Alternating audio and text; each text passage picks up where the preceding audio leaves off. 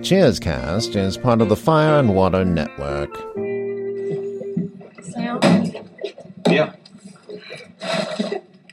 You have to talk to that man over there alone at your table. What?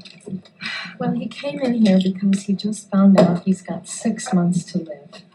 Oh, come on. You sure that's not just an opening line?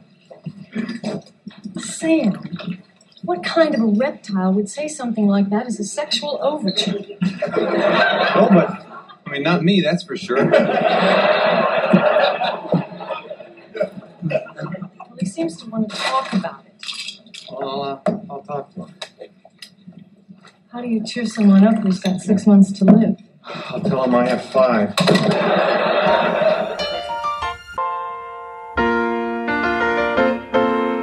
Making your way in the world today takes everything you've got.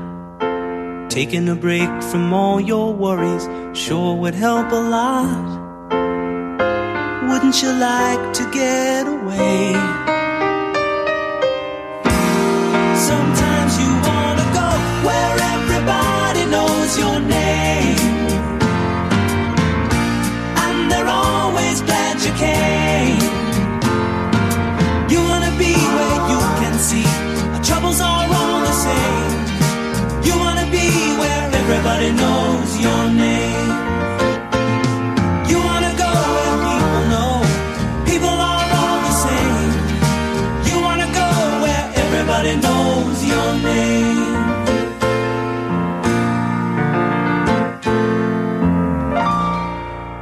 Hello and welcome back to Cheerscast, the podcast where everybody knows your name.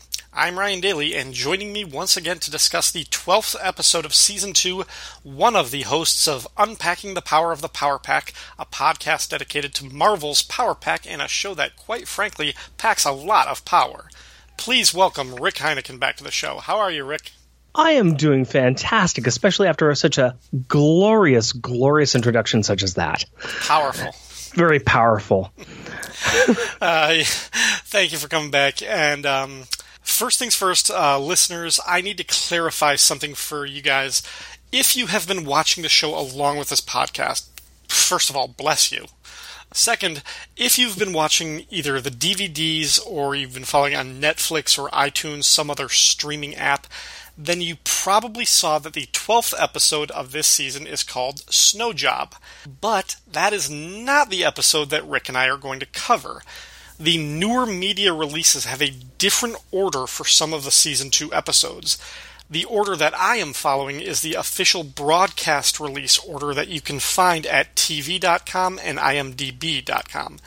The reason for the discrepancy, I think, is that the DVDs and all the digital and streaming releases that came after that, I think those might be based on the production order.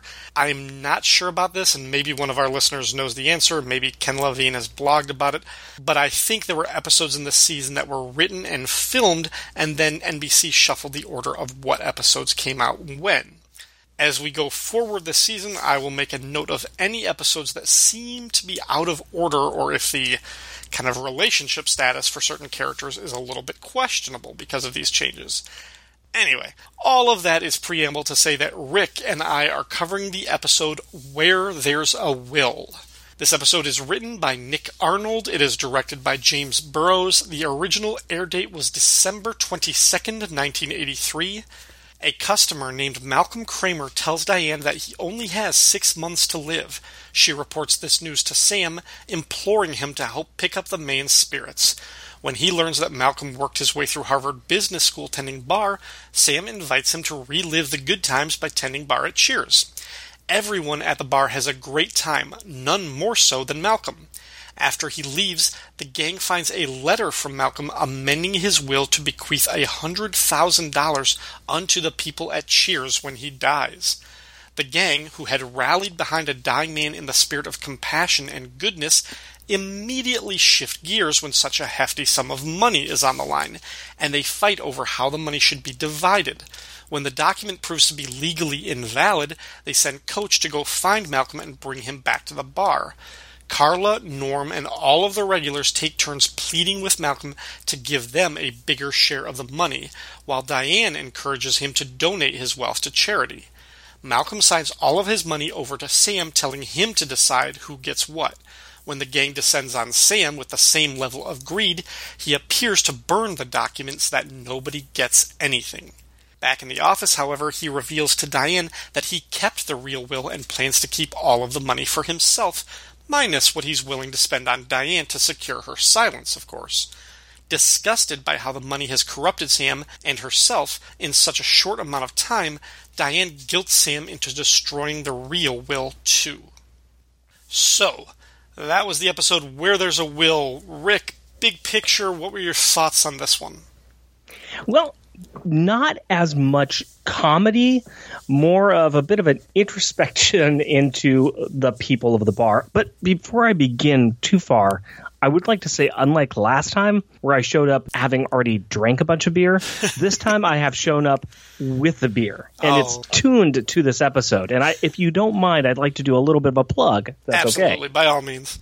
All right. I have brought a beer from Silver Moon Brewing Company, and it's called F Star Cancer IPA. So it's big F, a red star, and then cancer. I think you can figure out what it says. Absolutely. This is a very special beer, actually. It's from the webpage. 5 years ago, we started making F Cancer IPA and donating proceeds to the American Cancer Society. We brew this beer once a year for this special summer program. In 2018, they raised $50,000 selling this beer with their proceeds. So I think it's very, very good cause. Now, we don't know, of course, what Malcolm is dying for because they never explicitly say it. He's got 6 months to live. But let's just go ahead and say it's cancer. Yeah, that's a good sort of in the spirit of that, and in the spirit of a good cause, F Cancer. Nice topical, appropriate drink for the occasion. Thank you for bringing that. F Cancer, indeed. Okay, so then back to the question. What did you think of this one? Yeah, I like I was saying, it doesn't have a lot of jokes, especially up front when we first find out that Malcolm's in the bar and he's going to die in 6 months, and there's no laughter. Mm-hmm. There's no punchline, there's no joke. They keep trying to go for it. Diane tries to make a joke, it doesn't work. Sam comes over and starts asking him questions, and he does get off one joke to make Malcolm smile, and they do give Malcolm a really good time in the bar. Like during the middle part, there's some really good comedy there. There's some really good enjoyment as everybody's having a fun time with this guy. But then at the end, we have nothing but just greed. And the worst parts of these barflies is a bit of a switch from what we've really expected from Cheers up until this point. But I don't think it's a bad thing. I think it brings just another side to the bar, and yet at the same time seeing how the bar kind of moves together. It's something that Malcolm really pointed out when he first got there. He looked over, he sees everybody laughing at the bar, and he's really enjoying that. I mean, he did leave the money to these people. They just got greedy at the end. Yeah. It was one of those episodes where there's an episode in season 1 called The Boys in the Bar that deals with the subject of homophobia. Mm-hmm. And I was nervous when I revisited that one because I was like, anytime you're giving me a reason to not like the cast that we so adore and love so much, it kind of feels like somewhat of a betrayal. And the Boys in the Bar actually did a pretty good job of navigating that by making them sort of not excusing their homophobia, but kind of giving them sort of an out clause and making them really the buffoons and the butt of the jokes. This one sort of treaded a little bit too close to that line where it's like, guys, just, you see where they're going and how this is going to end up, and it's just, you see once the greed takes over. And I do think the writer finds a good way of, like, injecting humor into some of those bits, especially Carla's over-the-top reaction of wanting to kill everyone who stands in her way of getting money, I think is progressively funnier, actually, the more it goes on. But it's also, gosh, like, even like as much as like you see like that from the Barflies, you kind of expect better from Sam and Diane as the leads. Mm-hmm. And when you get to the final scene, when you see how corrupted they can be so easily, and Diane is at least able to catch it. Right. I mean, I think it's important because you want to see that they're not above reproach, that it doesn't matter how virtuous your intentions are. Everyone is susceptible to this type of thing, but it's still the kind of thing like, yeah. I almost want to say it makes them more human. Yeah, well, it certainly It really shows that they're just like everybody else. They are not better than anybody. I mean, Diane knows that coming into this bar that she's sinking to their level.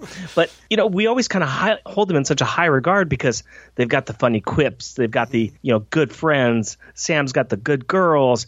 We hold them up to this pedestal of greatness, but they're regular schmoes like everybody else. Mm-hmm. They're in the situation where they're in a bar, they've been drinking, they've been having a good time, and now they've got this chance to get money, and the money was theirs. And how are they going to split it up? And greed.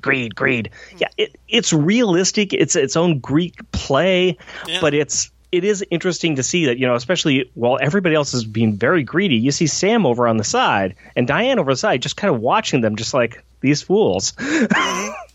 Yeah, you're right. I mean, it verges on morality play territory. Yeah. And I wouldn't have a problem with that, again, because I think it's done in isolation. This was not the standard for the show. So you can do one of these every once in a while, and I don't think it ruins anything. But maybe if the joke to drama ratio were a little bit closer, then I don't know. But that is not to say that there aren't some good lines in there, because there is. Getting into a few of the technical things, the episode written by Nick Arnold. This is the only episode of Cheers that he wrote, according to IMDb. He also worked on shows at the time like Private Benjamin, Fathers and Sons. He wrote Welcome Back, Kotter. He was actually a writer for The Tonight Show with Johnny Carson for a long time. And then the guest cast, Malcolm Kramer, the sort of signature character who comes in for the first half, is played by George Gaines. He's done a ton of TV work, but probably best known for the Police Academy movies where he played Commandant Lassard. Although I also found out that he did appear in the Roger Corman Fantastic Four movie. Oh, yeah. I also put down on my notes for that one that he was also the father on Punky Brewster, for those of us that remember that show from the 80s. Right, yeah, he was in that. And he's just got a great affable quality on him. I love his voice. I wish he was in more projects that I liked and that I wanted to watch, because he just has a quality that what's the problem with the Police Academy movies? I mean, Steven Guttenberg, man, come on. I did enjoy that. Actually, I think I had Police Academy 2 for a long time on VHS, and I watched that quite a bit. And I also think the Fantastic Four movie, the Roger Corman Fantastic Four movie, is better than its reputation. Which is not to say it's good, but it's just better than its reputation. Well, let's hang on a second there. No, it's an interesting artifact, if nothing else. Yeah. Then we have some of the regular barflies. Alan, Tom, Greg, these guys have been on the show before. Greg and Alan are tertiary barflies who show up intermittently from the first season all the way through the end. Tom, this is his third appearance on the show. I think this is the second one that mentions he's a lawyer or has a law background. He's not quite a lawyer. He's not. He says, "I work for the law firm of Singh and Fleckman," or whatever, and then they have not to a pull lie. it out of him. Not a lie. Right? They have to pull it out of it later that he hasn't passed the bar. I do like him. I like the tertiary characters in this one. And Malcolm, I mean, George Gaines is Malcolm. He does sell the role. You can see he's likable. You can see he's just very friendly. And everybody just enjoys being around them. He hits it off right away with these people in this bar. If he was living in Boston more, I'm sure he would have been one of the cast. Yeah. Then there are two other actors who get lines in the credits. They're both credited as female customer 1, female customer 2. One of them is in the beginning of Act 1 when Sam is doing a trick with matches, which we'll talk about in a minute, but she's sitting in the bar. And then the other one has to get her coat back from Cliff when he comes back from his mail route, and we'll talk about that one. Both of these actresses appear in multiple episodes of Cheers, but they're always playing unnamed guest or customer roles or something like that. But they're both on more than one episode. I mean, I guess since they're never named, you could potentially say they were playing the same character. Sure. They come to this bar a lot. Getting into sort of the order of it, I do want to talk about the teaser because I found something really interesting about the way the show opens and how it's set up. Yes, First of all, I did too. Okay, I think we're on the same page. It does not begin with the voiceover Cheers is filmed before a live studio audience. That's one of the things. Instead, we get this ADR from Cliff saying basically that the office has called him in to, help with their holiday deluge or something, it says. And then, so he's got... So to put a point on that really quickly, that means that the post office knows to call Cliff at Cheers. Let's remember that. I didn't even think about that. They didn't call him at home. They called him at Cheers. Cheers. Would you call somebody who you know is at a bar and assume that they're going to get in a mail truck and drive around?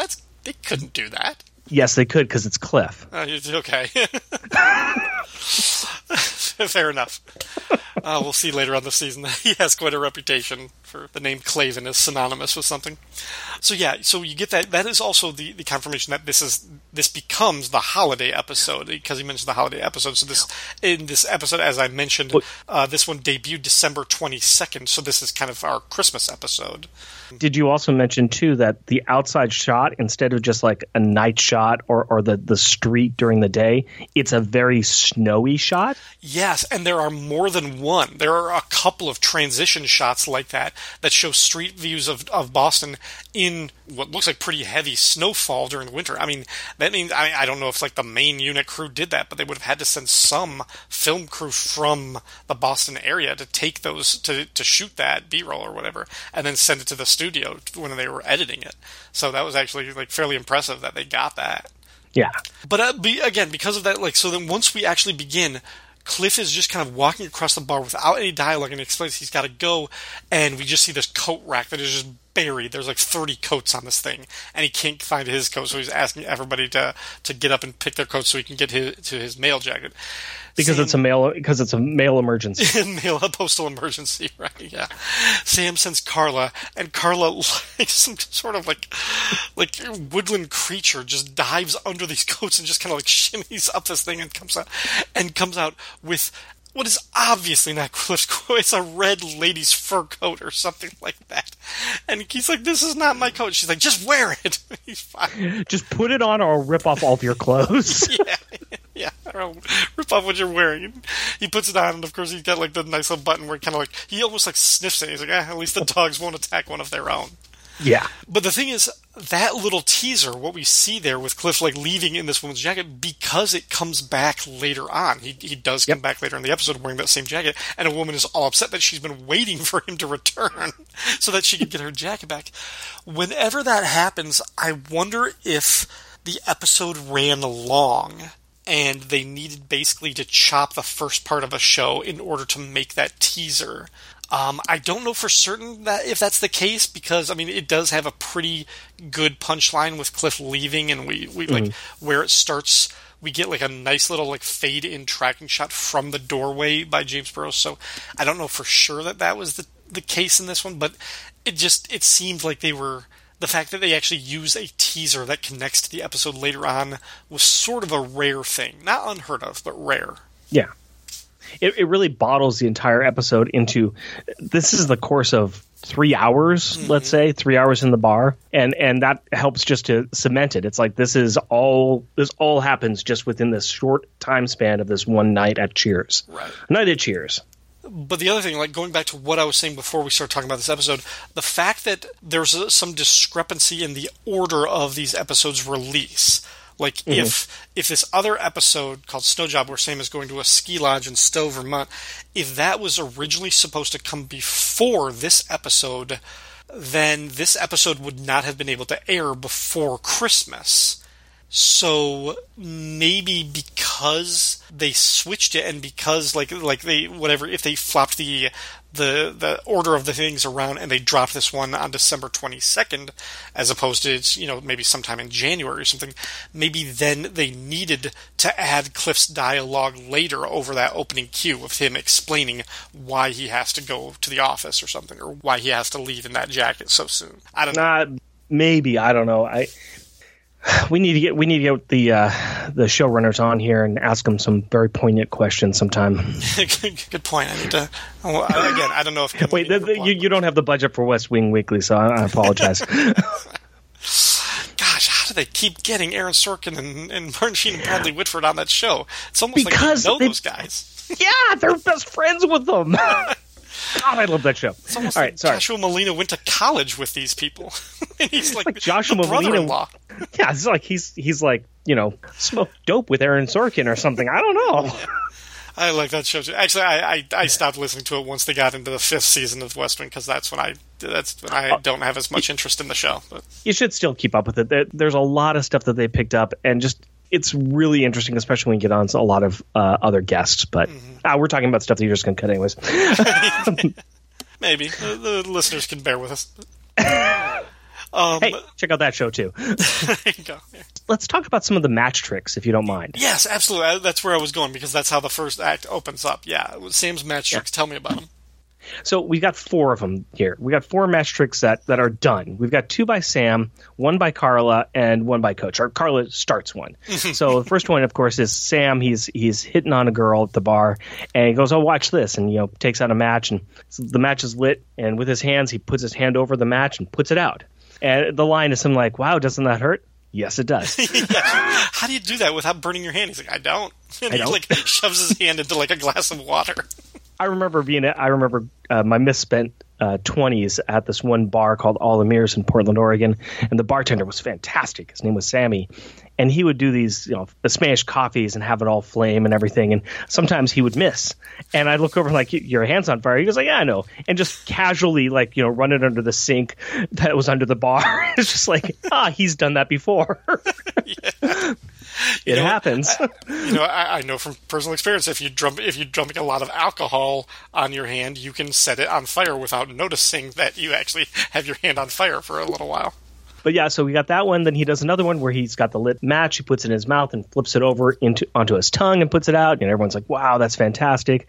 And I think it's around this point in time it's before that one that Diane says, "Have you ever seen the trick with the disappearing girlfriend?" But then Carla is like holding up a match. She goes, "Oh, yeah, how do you do that?" And Sam mentions, "Well, you have to imagine something that brings you happiness." Well, right now, burning my hand brings me happiness. That was almost one of my home runs for this one. He's like, "Imagine the most pleasant thing in your life." She's like, "Being burnt by this match would be the most pleasant thing in my life." And she just kind of gives up. And then the last one is Coach, where Coach is like, "Check this out." And he's got a lit match, and he puts it out with his fingers. And I think it's Tom who says, "You must have a real high threshold for pain." I don't know the meaning of the word. What, pain? No. And then Norm comes in. No, threshold. He doesn't know the meaning of it. Yeah. He's like, "Yeah, pretty tough guy." No, he doesn't know the meaning of the word threshold. Yeah, and Coach thanks him for acknowledging. Yeah, it's kind of like an ADR, almost like, "Thanks, Norm." Yeah. And the whole point of that setup with the match tricks is when later on Sam appears to burn the will in front of the whole crowd and everything, and like disposes it in a pitcher or something, and Coach makes a big deal about it. He's like, "Let that all be a lesson to you." And they're like, "Oh, you mean the dangers of greed for money?" He's like, "No, always dispose of your flammables in an appropriate way," or something like that.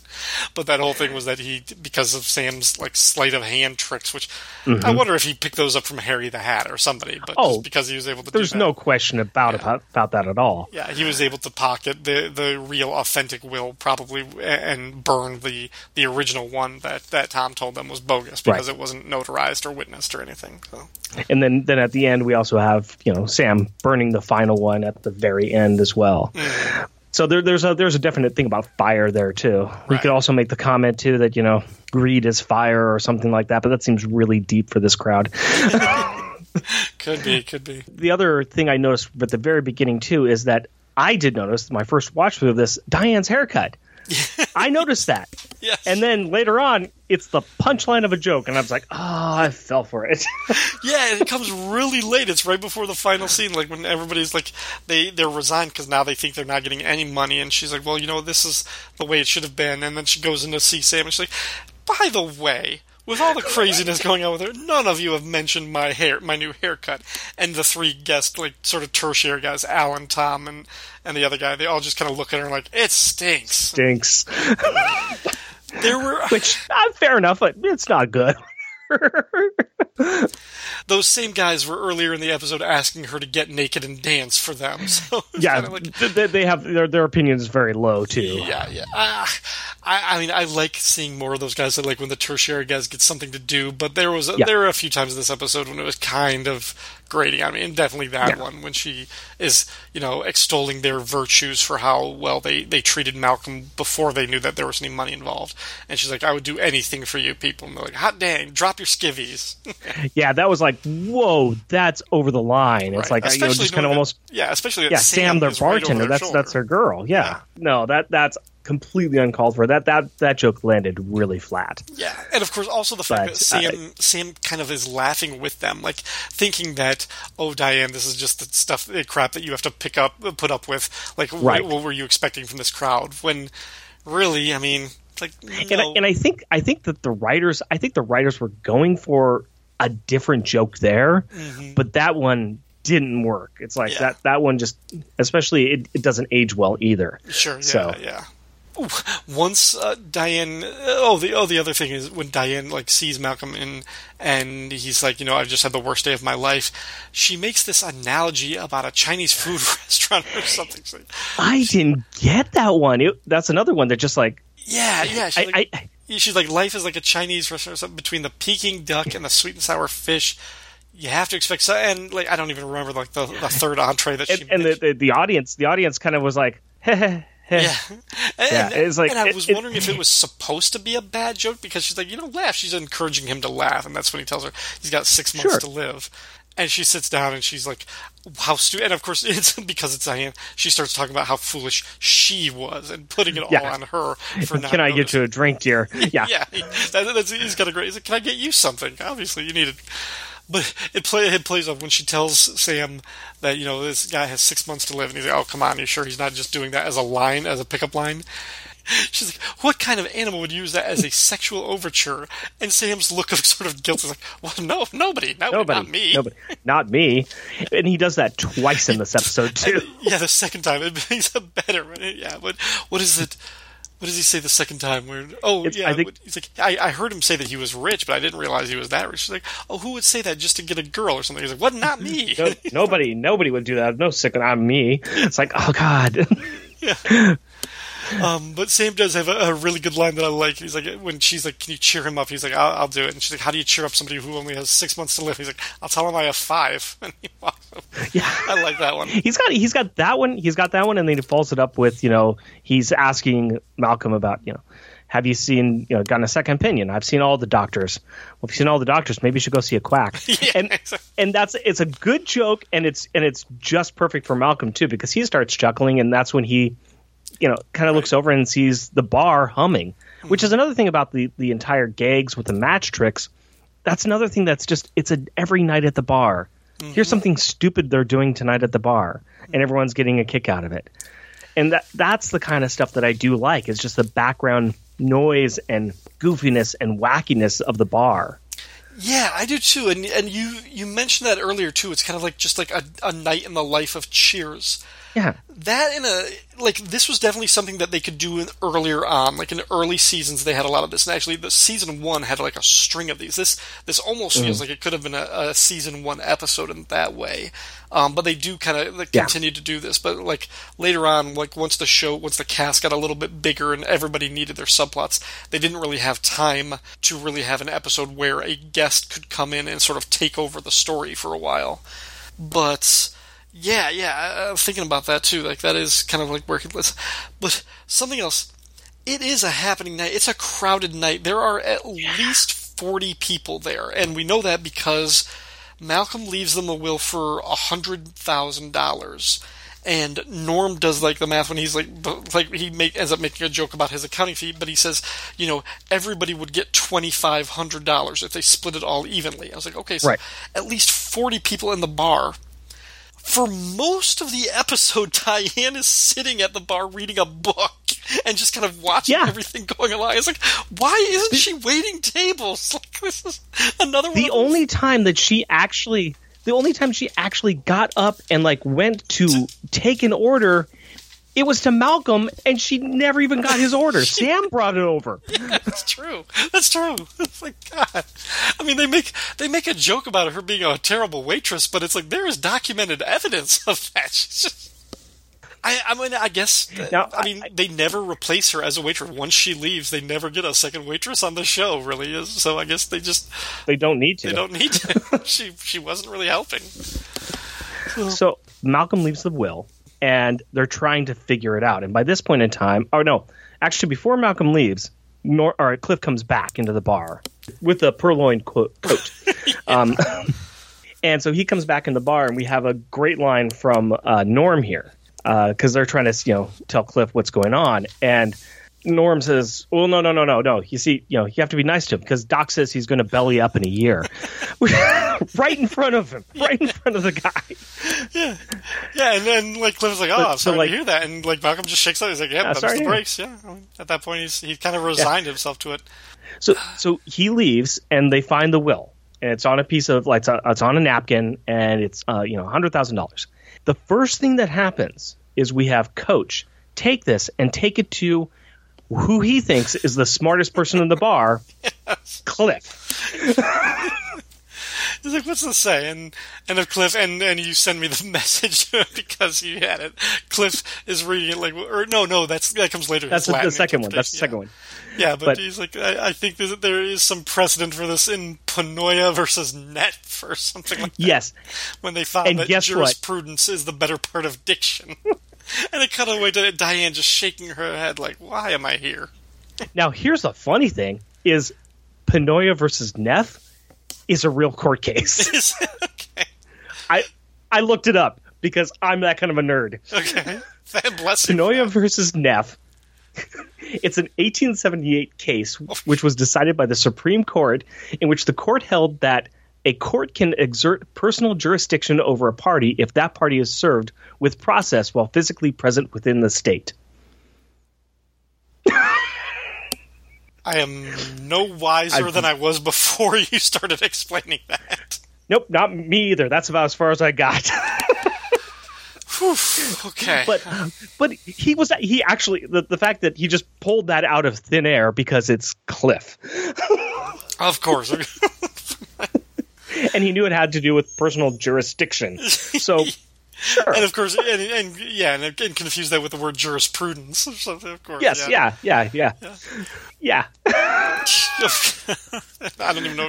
Well, so anyway, so there's that little bit of Cliff's legalese. But later, when Tom after they've sent Coach to go get Malcolm, Tom goes back. He rewrites the will, drafts it in appropriate language or something, brings it out to show them. It's like, all we need is the actual signature and the witnesses, and then this thing will be legally binding. And Cliff takes away. And this is where they look at this. He's like, well, you misspelled Massachusetts for one thing. What? Now I've got this down here. He says, prima facies non corpus interruptus. Once again, I went ahead and, paused the show, looked it up.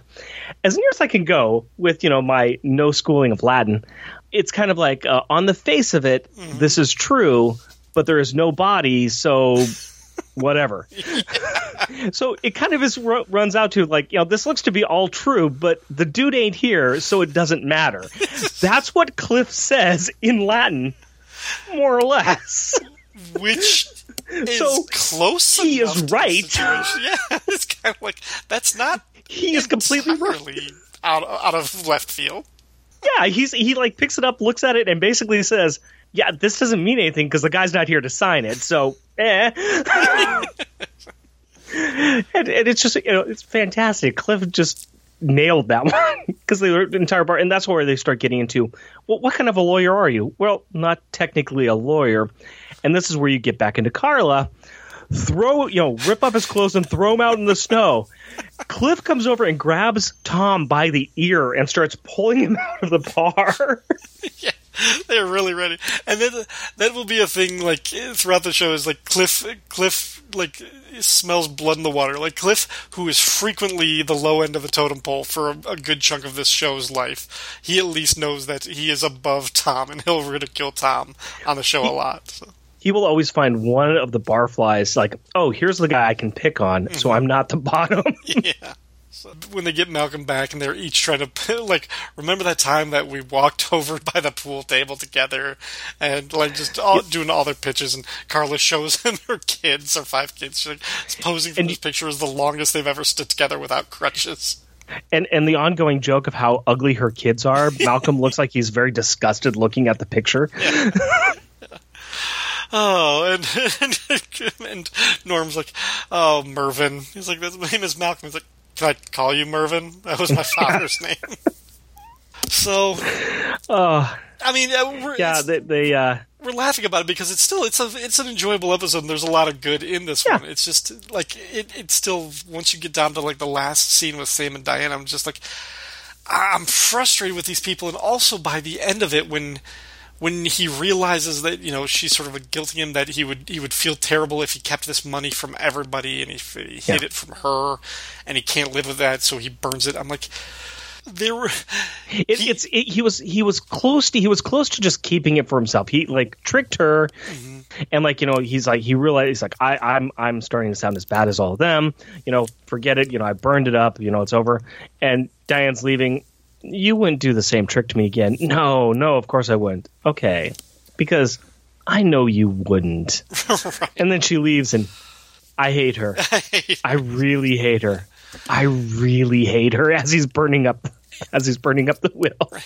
And again, what frustrates me is what we were talking about before, is that they're not superior. They're not better than that. Like, no. He had to destroy it because it would have destroyed him. When I'm just like, you could have played it safe. You could have just divided it so that everybody got $1,000 or $2,000, $2,500 or whatever. You could have said, it's my bar. I'm putting half of it into the bar to, like, you know, hire a new waitress, give everybody like better health care, dental plan or something like that. You know, refurb it, like, pay off everything, pay off everything in the bar, lower all the costs for 3 years. Yeah, you know, he's a small business owner. He could have done a lot with that besides buying himself a yacht. And it's just like, and you also could have placated everybody else by giving them something as like a Christmas treat for being at the bar, and you would have been a hero. But it's like, you could have done so many things to just play the safe, and everybody would have worked out. But that is the problem. That's not really in their character. We want it to be in their character, but it's not going to be, because they're not that good of people. I mean, they're not, you know, it's always sunny in Philadelphia type people, but they're not, you know, they're not West Wing people. Yeah, it's a good episode up until you just start seeing the greed come out, and then it's like, ooh, okay, I see what they're saying here. I see what they're doing here. And you know what? I still like the show, and I still like the episode because they took the risk on going there and doing this. They still got some good laughs out of it. They just showed another facet of these people and reminded us that they aren't your heroes. They're just a bunch of guys that like to go to a bar and drink. Right. Yeah, it reminds me of another Latin phrase, actually, radix malorum est cupiditas, which means avarice or greed is the root of all evil. And I only know the Latin because I used to have to teach a story from the Canterbury Tales that had that as the central theme. Yeah, I always go with post hoc ergo proctor hoc. Once again, I go West Wing. After, therefore, because of it. What were some of the other Latin ones? Posse comitatus. Posse comitatus. All right. Well, we're going back to the West Wing, so I'm trying to think if there are any other things that we have to talk about this episode. Oh, the only other thing I wanted to ask is, when they send somebody out to go find Malcolm, they're trying to find the most honest person in the bar, and there's, you know, a couple of jokes there where, like, Cliff says he's going to go, and I was like, yeah, no, forget it. But they choose Coach. Yeah, Coach is the most honest person in the bar, but really? Probably the last person you want to send on a mission to retrieve somebody who's going to be leaving soon. I'm surprised he didn't get lost. Exactly. Well, he even makes a joke, and he almost did. Yeah, he's like, I had to bury. What took you so long? He's like, I had to get my car out unbury his car from all the snow and everything. Mm-hmm. Like, yeah. Why don't you just take a taxi? He's like, well, the hotel was just a block away. Yeah, it's like, why? Coach did have the other thing too, where he says that they should get an old guy in the bar.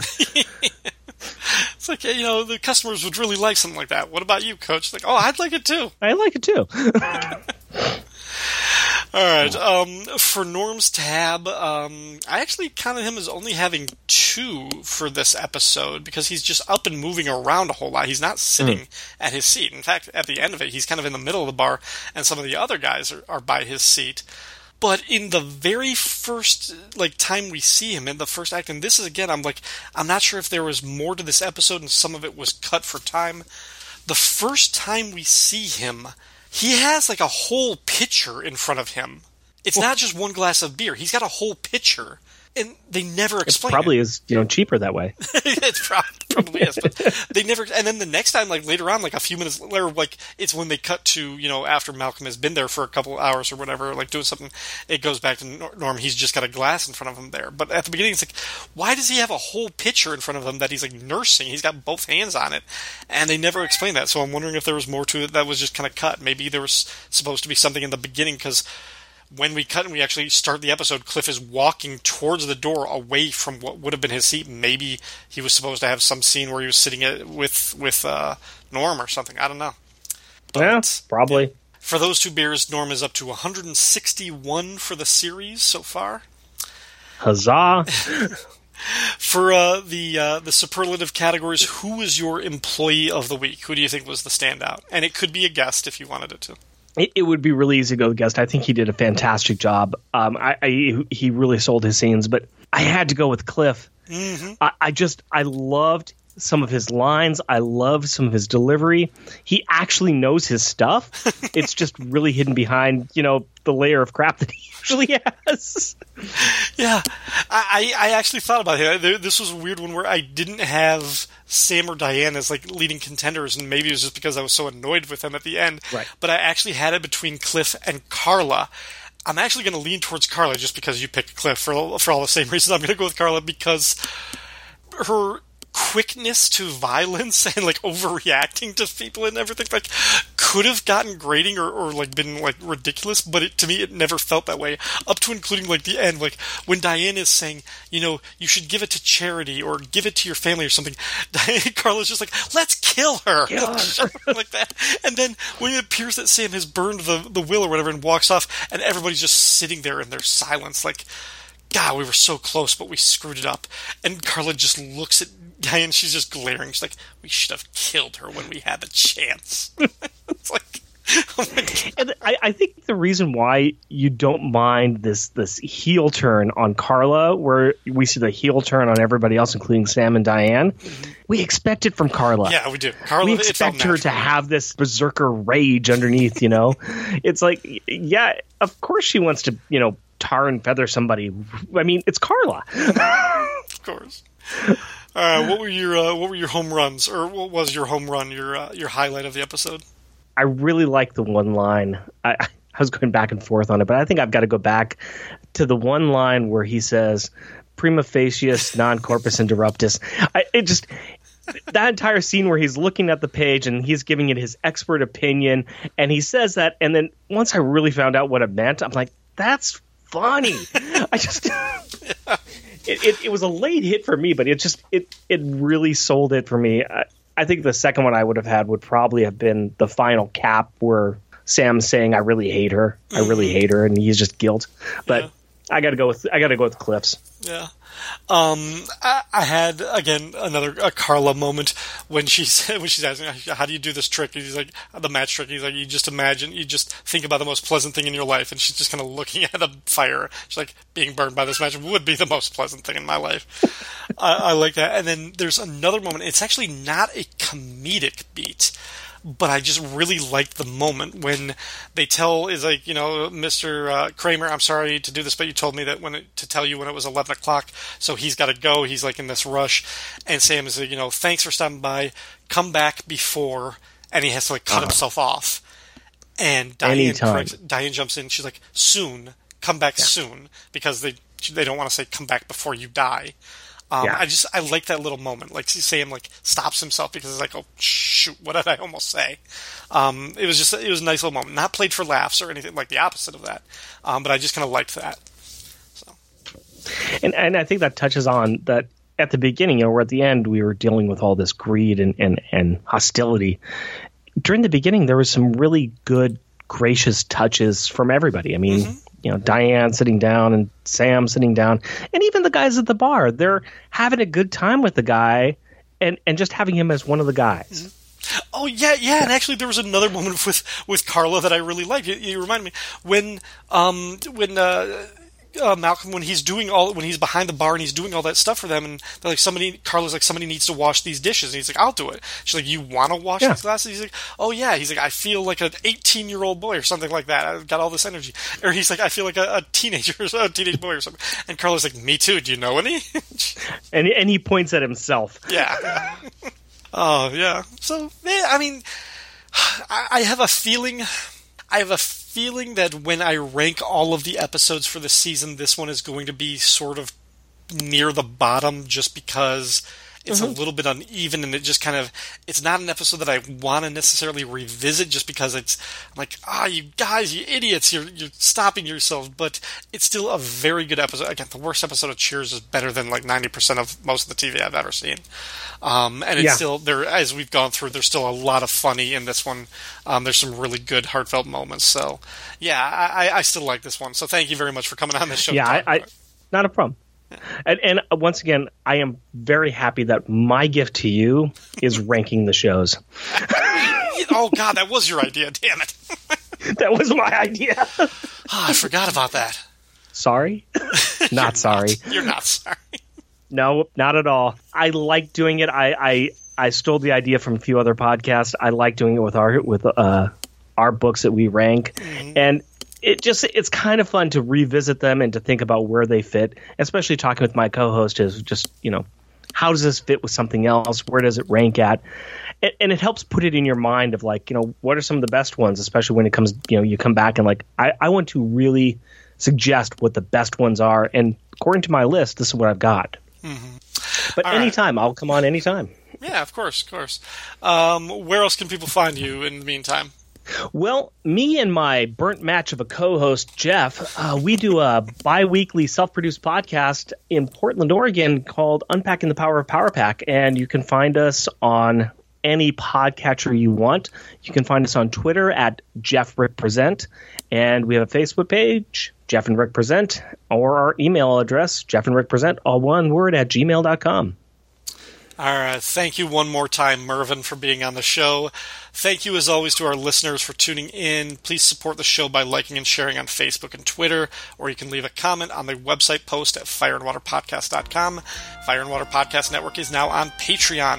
And special thanks to all of our patrons over there, with an extra special shout-out to Mr. Mike Gillis from Radio vs. the Martians, who sponsors this show. For more information on how you can support the network in general, or this podcast in particular, visit patreon.com/FWPodcasts. Thank you, everyone, for listening, and until next time, we're closed.